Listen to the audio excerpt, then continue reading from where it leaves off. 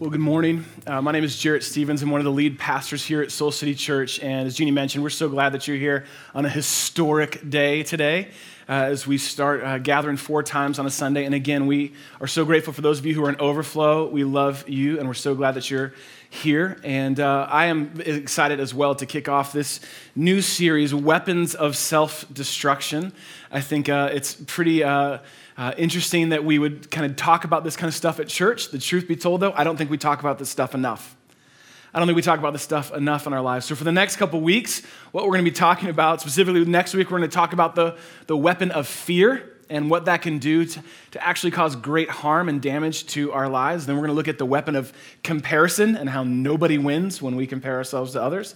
And then we're going to look at the weapon of shame and how that can steal the joy away from your life and ultimately keep you from the identity, the person that God created you to be. But this week, we're also going to have a really fun and exciting topic that we're talking about as well.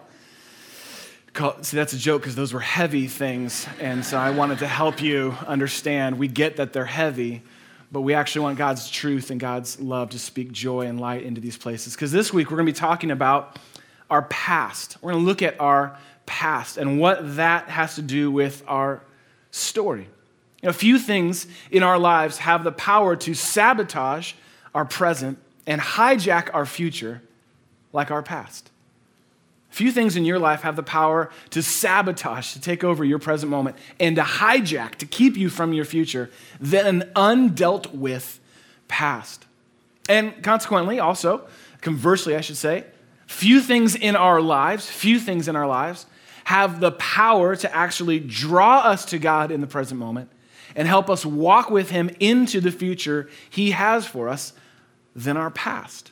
See, our past has this incredible power and potential to either sabotage and hijack our lives or to bring us to a deeper place with God so that we can walk more closely with Him throughout our lives. Your past is such an important part of your relationship with God and such an important part to your story. And so what we're going to do over the course of our time today is invite God into our story. We're going to open up the book, as it were, to our life and invite God into maybe the places we haven't paid much attention to, or maybe the places we've been paying too much attention to in our past, and ask God to help us co-author a great story with Him. Now, a couple years ago, I realized in my life that I had a surprising lack of good stories in my life. I read a lot, but I wasn't reading enough good stories.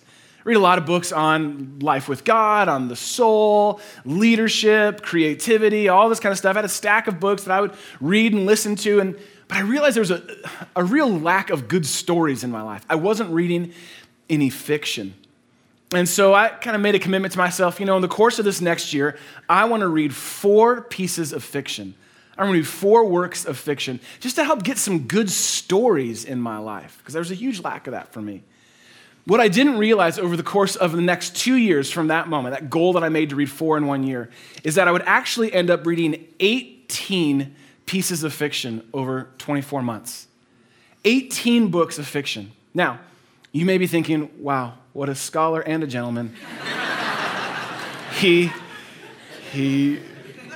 pours into the classics that have shaped our collective consciousness, and I would love if that were true, but that would actually be fiction too. Because what I ended up reading over the course of 2 years was nothing but teen fiction. Friends, if it's gonna get real and we're gonna be honest with God, it starts with me. And for me, it started with The Hunger Games. And I plowed through them, and that wasn't enough. And then I read through the whole Divergent series, and that wasn't enough. And then I read through I found all kinds of the Champion series, the Legend series. I found A Hungry Boat. I found all these things. I'm currently reading a book called Cinder, which is, again, I am obsessed for some reason with teen fiction. Now, I know we're gonna talk about another book this morning.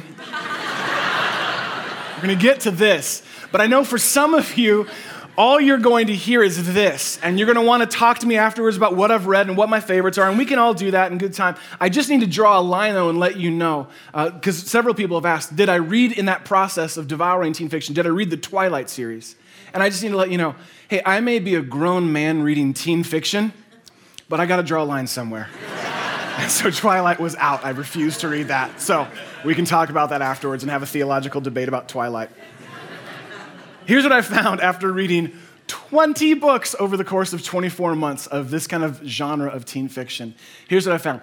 Plots are all basically the same. Same basic kind of plot structure for every one of these books, and multiple books in the series are usually written in a series of 3 or so books.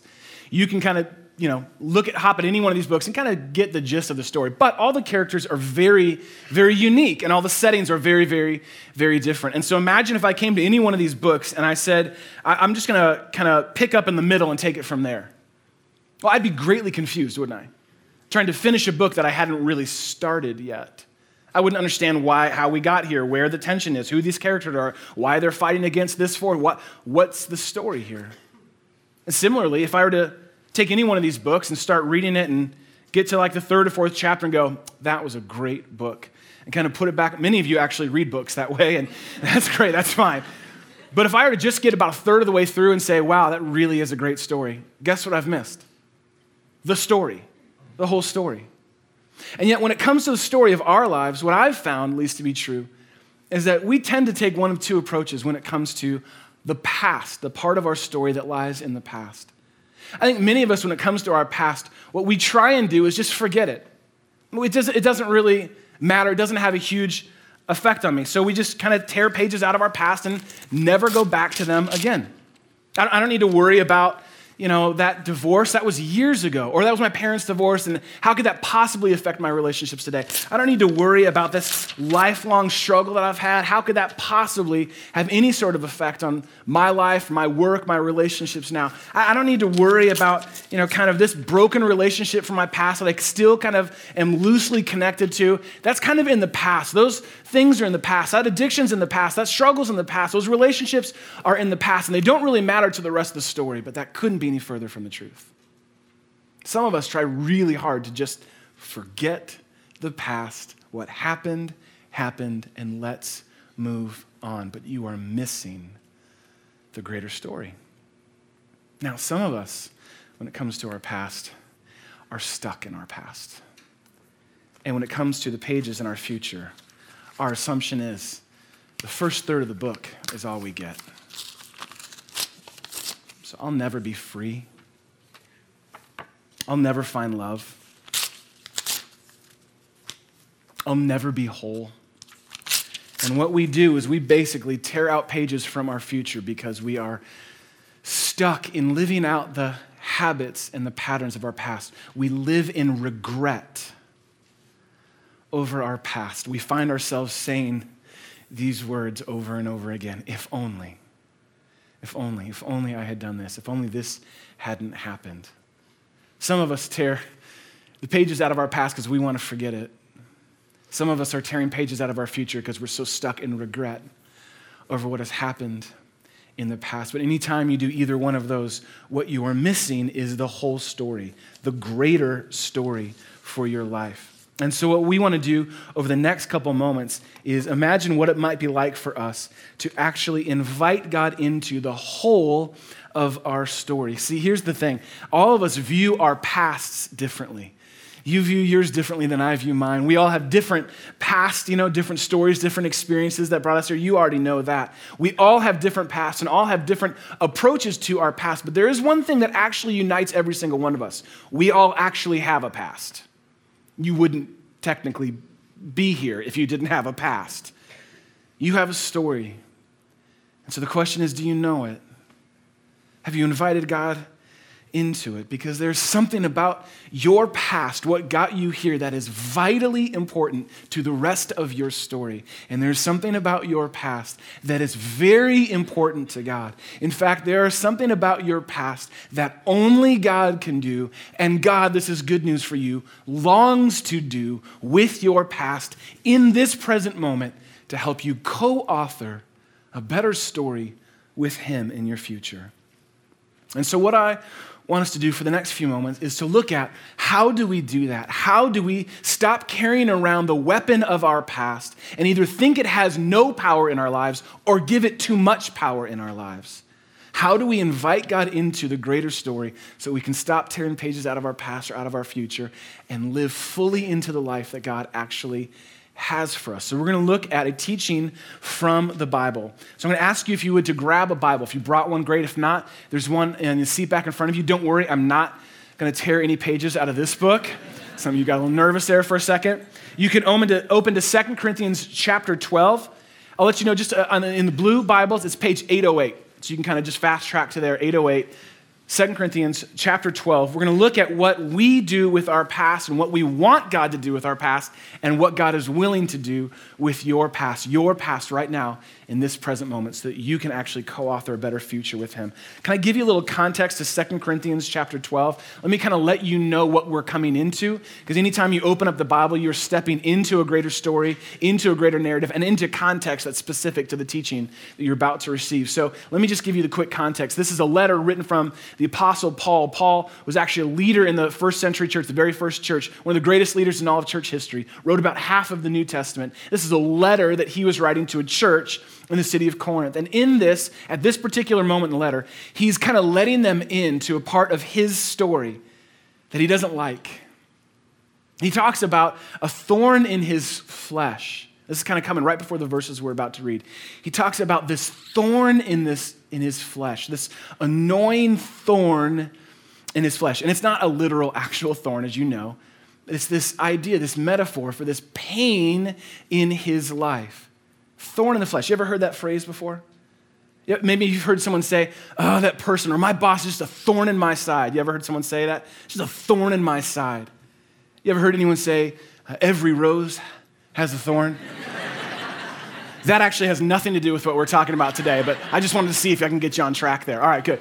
So Paul's talking about this metaphorical pain in his life, this annoying pain in his life. He calls it a thorn in his flesh. Now, many theologians throughout the years have tried to speculate on what this actual thorn in his flesh may have been. Some believe that it was an actual physical ailment. Specifically, that it was partial blindness, that he suffered from partial blindness. And he's a guy that was writing letters to churches all over the known world. And that can be a very painful and frustrating thing to lose your sight as you're trying to communicate the story of God to others. Others thought that it was actual spiritual attack on his life, a demonic attack on his life. So that many people think that's what he's referring to about this thorn in his flesh. Still others think that it was a specific person or a small group of people known as the Judaizers. And let me just give you a little context so you understand this part of the story. There's a group of people who refuse to accept the idea of grace. They built their lives on what we do to earn God's favor. Now, what's interesting about this is that's actually what Paul had built his life on before he met Jesus. He meets Jesus, and Jesus frees him and saves him from religion and invites him into a relationship with God. And so some scholars and theologians believe that what he's referring to is a person who shows up everywhere Paul is at and verbally and sometimes violently oppresses him.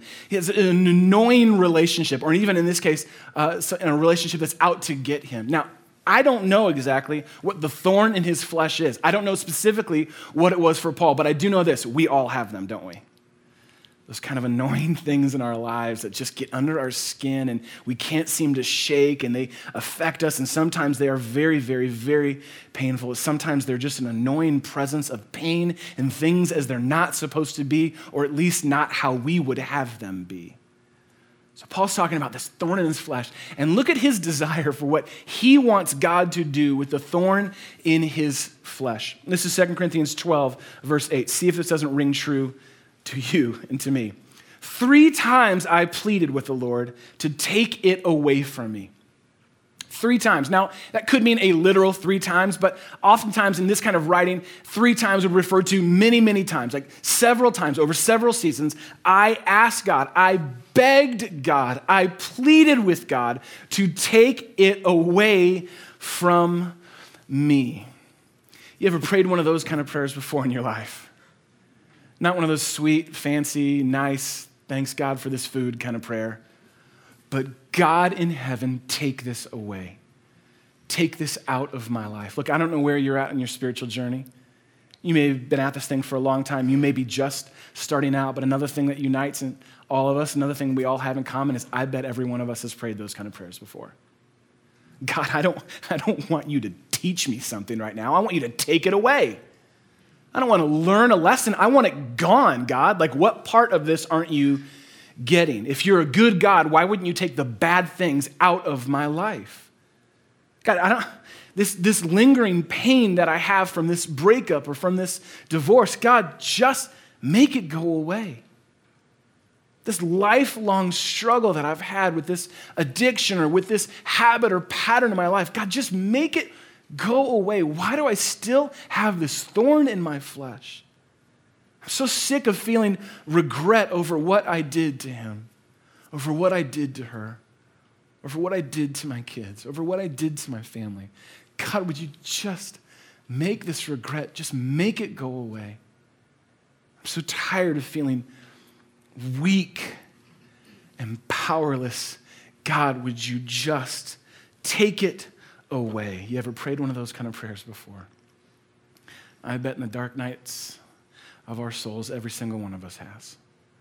God, will you just take it away? This is Paul's prayer. This has been my prayer at several different points in my life. God, I can't do it anymore. You have to take it away.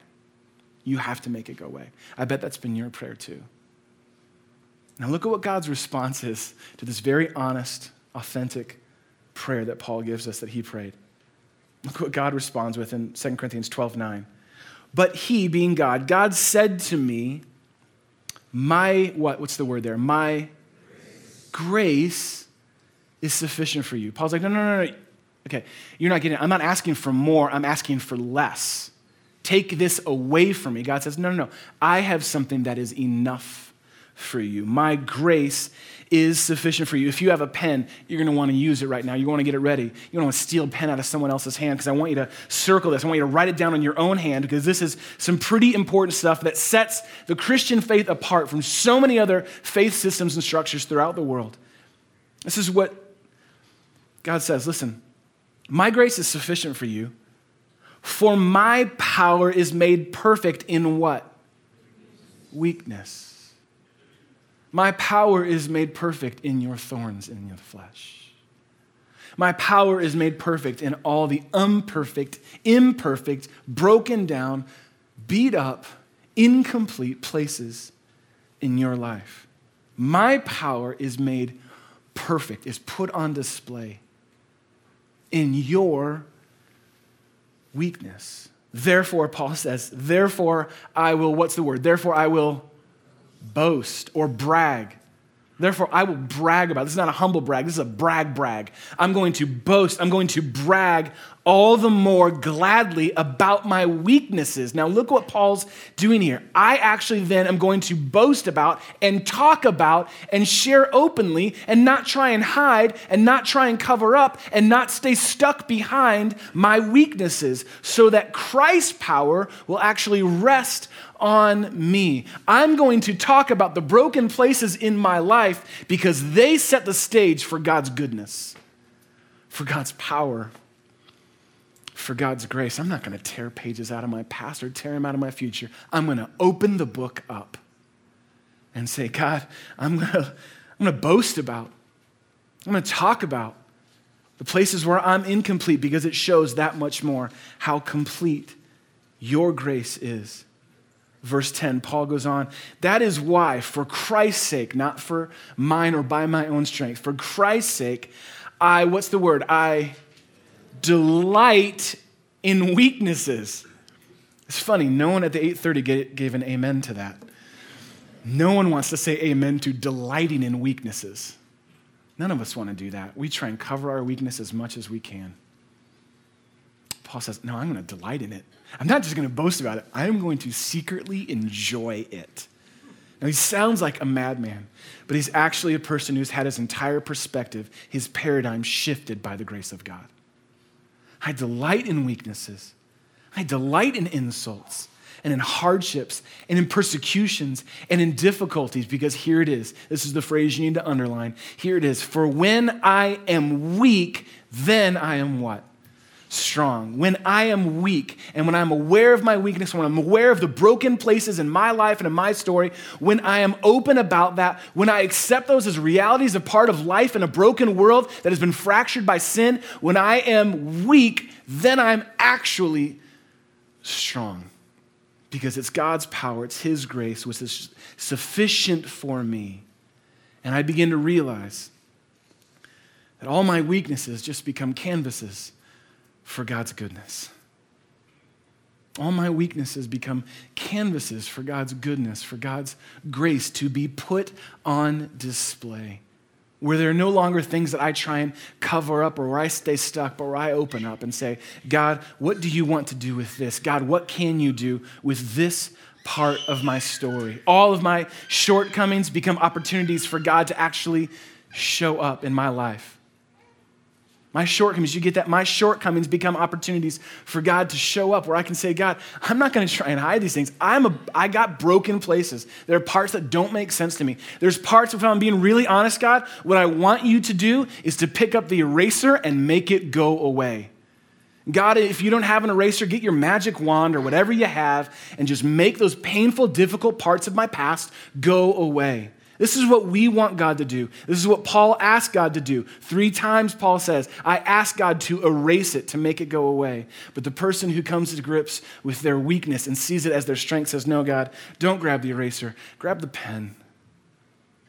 And let's write a better story together, God, about what your goodness can do to broken people, about how your grace is sufficient for all the places that feel incomplete to me. See, the more and more I receive God's grace from my past, the more I become aware of my weaknesses, my incompleteness, all the places where I don't add up or it doesn't quite make sense. I become aware of those, and those become open invitations for God's love and God's grace and God's power to be put on display. And the more that happens, the more that grows an actual dependence in me on God. See, I become dependent on him and his power instead of my own to dig my way out, claw my way out, crawl my way out of my past. I become more dependent on God and saying, no, God, it's your grace and it's your power that actually gives purpose to my past, even the painful parts of my past. It grows a dependency on God. And I think dependency is what differentiates disciples of Jesus from just about every other faith system in the world. Because we don't start with what we have to do. We start with what God has already done. We don't start with, okay, here's what I have to do to fix this. Here's what I have to do to make this right. Here's all that I have to do. We start with, here's what God has done, and here's what he can do, and here's what he will do in my life. It's a complete paradigm shift when it comes to how you view your past, how you engage your past, how you open up the chapters to your past. When you begin to receive God's grace for those broken and incomplete places, what you find is that grace gives your past a place in the story. Does that make sense? God's grace and acceptance and love of you gives your past a place in your story. It gives it context.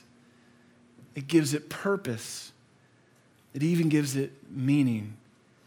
And it sets you up to live a full life with God. It's no longer just the part of the story that we skip over or stay stuck in. It gives us context for the greater story that God wants to do in our lives when we accept the grace that he has for the broken places in our lives. Accepting God's grace from my past, this is what I've learned. Accepting God's grace from my past actually allows me to embrace my past. Let me say that again. You might want to write that down. Accepting God's grace for my past. When I accept that God loves even all the imperfect, broken, and ugly, and dark moments, seasons, chapters of my life, when I accept God's grace for that God is not just going to walk by my weaknesses, but walk to them, when I accept that God's grace is good enough for that, good enough for my past, then I'm able to actually embrace my past and say, no, it has a place in my story. I would not be who I am in God were it not for these circumstances and situations. All I wanted God to do was to erase them. But here's what he's done. He has written a better story, even out of broken things. He makes them beautiful in his time. Accepting God's grace allows me to embrace my past and not stay stuck and not skip over it any longer. For me, a little over a dozen or so years ago, the path that I had gone in my life was I tried to just keep moving from my past. And yeah, I know there was some stuff that happened. There was some stuff that was hard and some stuff I wish wouldn't have happened, but it all works out in the end was kind of my strategy. And let's just keep moving forward. No need to look back. That's kind of the house I was raised in. It's like, yeah, that stuff happened, but you know what? It's a new day. Let's move forward. But that strategy had gone as far as it could go. It was like those inflatable kind of bungee things. Have you ever had those where you run as far as you can go? I'd gotten as far as I could go, and it just began to snap me back. And I had to go back and face my past that I'd tried to just skip over and move on because I was afraid of what I might find back there. And I knew that I couldn't make sense of this all on my own. And so by the insistence of a couple key spiritual leaders and mentors in my life and the patient persistence of my wife, Jeannie, I went to counseling. I went to Christian counseling. Started over about a dozen years or so ago. And I went into Christian counseling with this kind of attitude like, yeah, no, I get it. Counseling is kind of for people who are really messed up. That's not me. I only need like 3 or 4 sessions and we'll be good. Just kind of get me what I need. I think you have some answers for me. And so I'll get those and then I'll go and we're good. We're totally good. That was my strategy as a young guy kind of coming into counseling, like just help me kind of fix some of these problems and then we'll move on. And I'm so thankful that that's not how it works. I'm so thankful that that's not how it works. Because what I found over that time is when I went in with here's my problems I want you to solve. What my counselors have done over the years, I've had 3 of them, I'm about to add a 4th. What each of them has done uniquely, the way that God has used them, is they've gone back into my past, into those pages that I would want to skip over and say, no, let's go back and pay attention. Let's pay attention to that. What was happening there? And I'd say, well, my family has issues, but every family has issues, and we're fine. Okay. Let's pay attention to that. Well, I know I kind of struggle with these things, and yeah, I've kind of struggled with these things for a while, but everyone struggles with stuff, right? We'll be fine, right? I'm so grateful, especially for the first counselor I had, that he didn't just bust out laughing at me more, get out of my naivete that all I needed was just to get fixed so I could move on. No, let's keep going deeper into there. Well, I know that this kind of broken relationship from the past, that just happened, and it's sad, and I wish it wouldn't have happened, but it did happen, and there's nothing, we're fine. Friends on Facebook, what does that even matter? We're good. No, let's go back there. Let's go back there. Let's go back there. And what each of these counselors has done in unique seasons of my life is masterfully gone back into the pages of my past and underlined every moment where Jesus was present. Underlined every moment where Jesus was present. Now, I know it didn't feel like he was present in this pain. Now, I know it didn't feel like when you kind of learn this, coping mechanism or this habit or pattern for your life, it may not feel like he was present, but he has never, ever left you. And in fact, what he wants to do is actually write a story from there for your life, which ultimately is for his glory. And I know, maybe, I don't know what you think, when I talk about counseling and what a gift it's been to my life and how I would not be the person that I am, the husband that I am, the father that I am, the pastor that I am, were it not for these counselors. And I specifically went to Christian counselors because I wanted to know that God is going to be present in the exchange and that he's going to be here. I know that maybe you've had a perception about counseling where it's like, well, man, I'm sure that's for people who are really messed up, who are really broken or really weak. You're absolutely right. It totally is. And it's also for people who say, I'm aware of my weaknesses and brokenness. And I want actually God to write a better story than me just skipping over or staying stuck. It's been such a huge gift to my transformational process to be in the hands of a gifted counselor. Think about it for you. You take your money to an expert without even thinking twice about it. You entrust your finances to an expert. Your car breaks down, you take it to an expert. Your body breaks down, you get injured, or maybe you want to get stronger, better, faster, you take it to a physical therapist, you take it to a trainer. So why wouldn't you take your soul to someone who knows kind of how to help you find the truth underneath all the lies from your past? Why wouldn't you entrust the thing that matters so much more than all of those things, ultimately into the hands of a loving God who doesn't act surprised about your past or who doesn't try and forget you because of your past or has regrets that he ever made you because of all the mistakes you've made. That's not who God is, and that's not what he's created you for. That's not the story he wants to write with your life. Why wouldn't you open the pages of your past up and say, God, will you show me? And if it takes a trusted counselor, if it takes a trusted friend to walk me through this, a spiritual mentor, then God, I'm an open book. Because I don't want my past to sabotage this present anymore and to hijack my future. I want my past, God, to lead me into a deeper relationship with you and into a better future, God, with you. And to do so, it's not going to take an eraser. It's going to take me joining hand in hand with God and saying, God, what do you want to write from these pages? What do you want to write from these chapters, from these moments of my past that maybe I thought I could forget, or maybe I've been buried under regret, but God, I hand the pen over to you and say, God, what do you want to do, even with these painful and difficult moments, even with all of my if-onlys?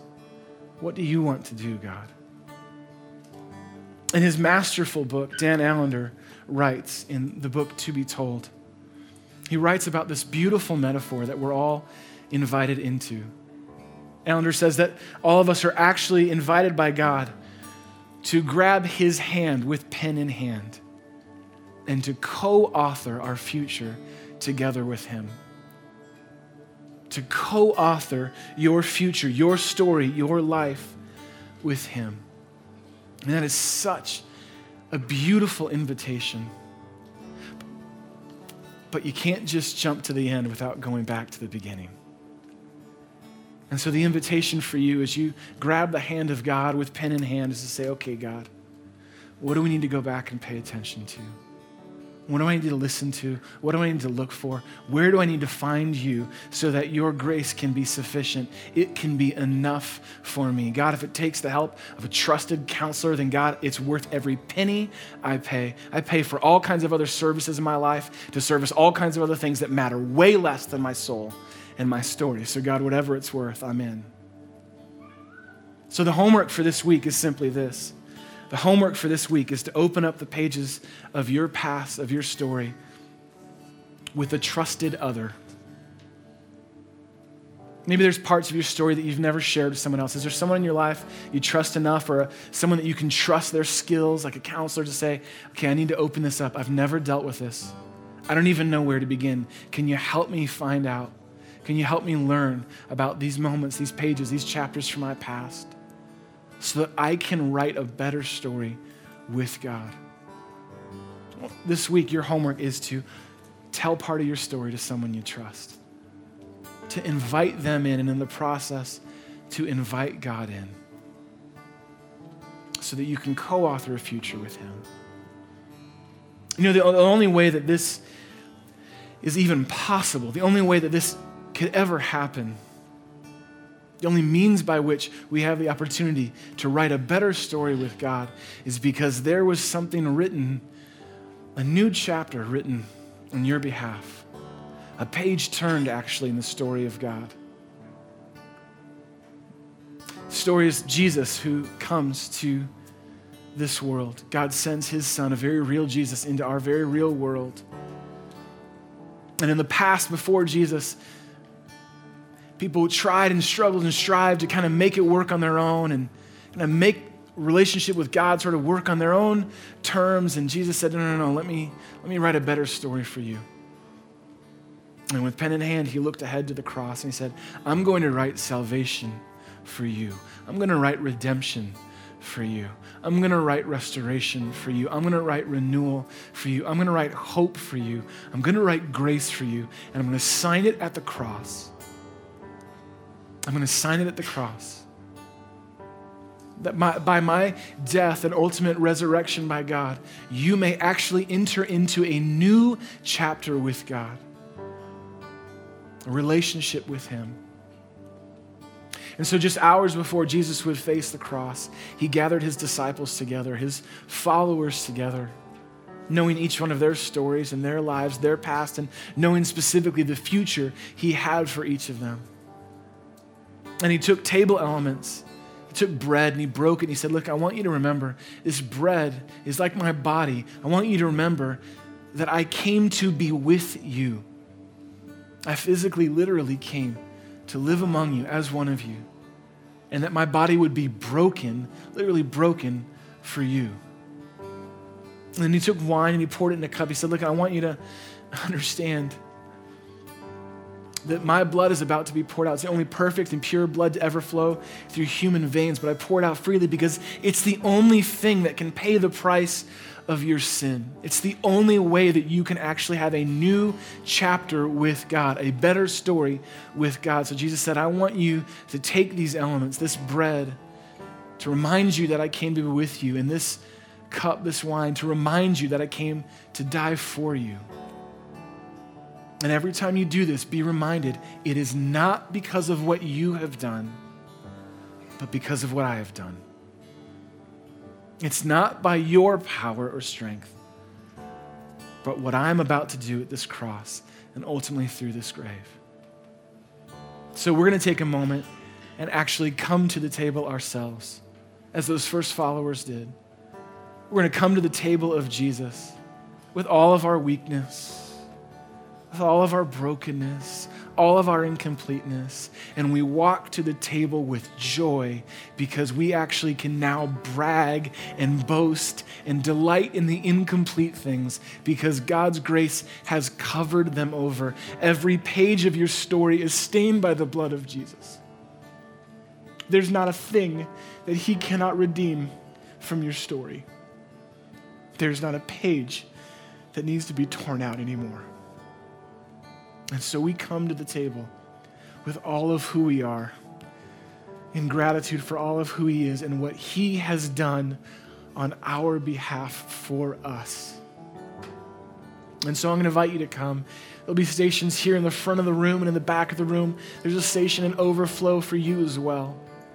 Here in this room to the left, we have gluten-free bread. We don't want anyone to be kept from the table, but I'm going to invite you, would you come to the table aware of those broken and weak places from your past, the places you wanted God to just take away, but acknowledging that he loves you too much to just take them away.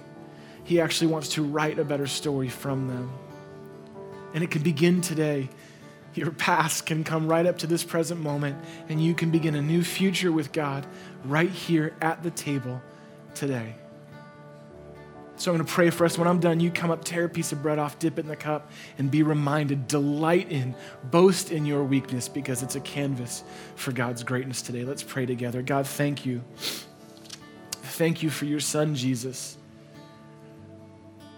Thank you that his sacrifice covers over every page of our past. And it covers over this present moment. All the lies of our past that have led us to this present, it covers over them with truth and with freedom and with hope. It covers over our future, a future that we long to have with you, hand in hand, co-authoring a greater story for our lives. And so we thank you that it is your grace and it is your love that covers over us.